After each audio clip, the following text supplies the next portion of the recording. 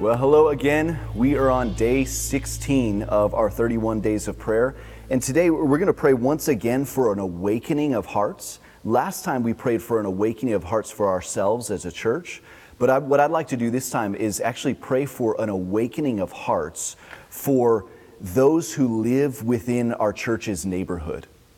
I want to pray that those right around, all these people in these houses right around us, their hearts through this time would be awakened to the reality of the hope that they have that is theirs in Christ if they would trust Him. Now, if you are watching this and you happen to live in our neighborhood, I just want you to say we're really glad we're neighbors. We're glad that you're in this community and we can be in the community together. And this prayer that I'm going to pray for you in a little bit is coming from a heart of love.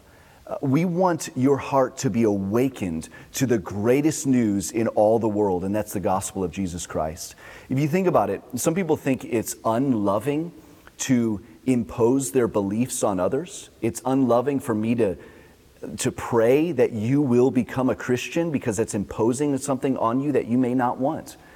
But if you think about it, in my thinking and in Christians' thinking, if we are 100% convinced that this is true, that the only hope for you to be made right with the God of the universe and to have eternal life with Jesus Christ is to become a Christian and trust in Jesus alone, if we truly believe that's true, in our way of thinking, wouldn't it be unloving for us to keep it to ourselves? If I truly believed that a car was coming down the street and was about to smash into you if you walked off that curb, and I kept my mouth shut, that would be unloving. And so as Christians, we truly believe that there's the greatest news in all the world. It's called the gospel. And that anyone who would repent of their sins and trust in Jesus alone can be made right with God. We believe that 100%. And so it's only loving for us to share this with you and to pray that this would be true of you. And so I'm going to be focusing on Isaiah chapter 12, verse 2. And using this as a passage to use to pray that our hearts would be awakened to the most wonderful news in all the world. This is what Isaiah chapter 12 verse 2 says. Behold, God is my salvation. I will trust and I will not be afraid. For the Lord God is my strength and my song, and He has become my salvation. The book of Isaiah was written hundreds of years ago. And the first half of this book, it was a prophecy. The first half of this prophecy is mainly about the judgment that would come upon the people of Israel at that time. That the nation of Assyria would come and overtake the nation of Israel. That's what Isaiah is mainly talking about in the first half of his book. So it's mostly doom and gloom. A lot of judgment, just kind of a downer. Yet we get these glimmers of hope sprinkled throughout the book of Isaiah, and chapter 12, verse 2 is one of them. I want you to notice how chapter 12 opens up. Here's what verse 1 says. You will say in that day, I will give thanks to you, O Lord, for though you were angry with me, your anger turned away that you might comfort me. Now this is describing that day when God's people would return from their exile in Assyria after God unleashed His anger upon them. He turns His anger away and they're saved out from exile. Now, though that's what was happening historically, this is a pointer to a greater event that would take place through God's Son, Jesus Christ.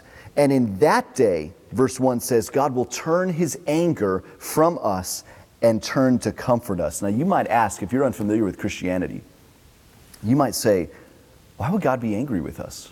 I mean, is God even allowed to be angry? Isn't He just in the business of being nice and forgiving? The answer is no, He's not in the business of being nice. And yes, God is allowed to be angry. In fact, if God were not angry at some things, then He would no longer be just and holy. Because God is a holy God and He displays His holiness, He seeks to display that. He has to be angry towards the sinful choices that we make and those who rebel against Him. But the reality is God is not just a holy God and therefore He's angry towards sin, but He's also a loving God and merciful, and therefore He displays His grace towards sinners. And that's what verse 2 is all about. It says, behold, God is my salvation. I'll trust and not be afraid. God is my strength, my song. He's become my salvation. And through Jesus Christ, God's only Son, his anger is absorbed. That's what Jesus accomplished on the cross. I don't know if you ever heard this. Jesus died on the cross for our sins. What does that mean? It means that Jesus stepped in our place and took the punishment that we deserved. We are sinners. God is holy. We deserve judgment. Jesus is not a sinner. He lived a perfect life, but he willingly stepped in our place to take the punishment we deserved. And what was that? The full cup of the wrath of God that all who reject Christ experience for eternity. Jesus stepped in our place to absorb that. And by absorbing that, he died on the cross, and then he rose again from the dead. And anyone, that includes you, anyone who would trust in Jesus alone, bank on what he did in their place, they now can be made right with God, and God's anger turns from them, and it becomes pure comfort. That's what's going on here. I love the language of verse 3. It says, with joy you will draw water from the wells of salvation. Talking about God. God's going to, with joy, draw water from the well of salvation, these wells of salvation. This is for everyone who sees their need for Jesus. We draw water from the wells of salvation. You like that imagery? Wells were their primary way of getting water back in that day.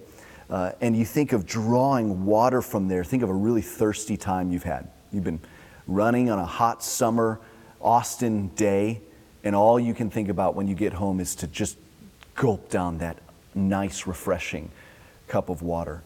This imagery here, to describe what happens when we get saved, God draws from the wells of salvation, and we have plenty of water, and we are satisfied. That's what happens to everyone who trusts in Christ. Are you thirsty? Is your soul feeling dry during this time? Do you long to know if there's something more to life than what you've been living, especially more than what's been going on during this time? Draw from the refreshing waters of God's grace in Christ. Drink and be satisfied, and may today be the day of salvation for you.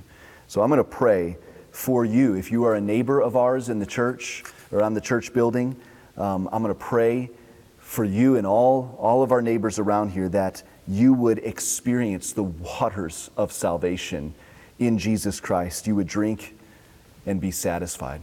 Let's pray. Our Father, we pray for an awakening of hearts around this neighborhood.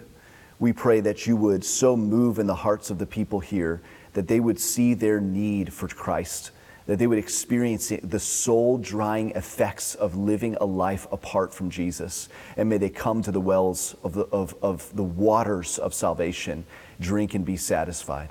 We pray that you would awaken hearts to know Jesus, to experience his grace, and be saved. We pray these things in Jesus' name.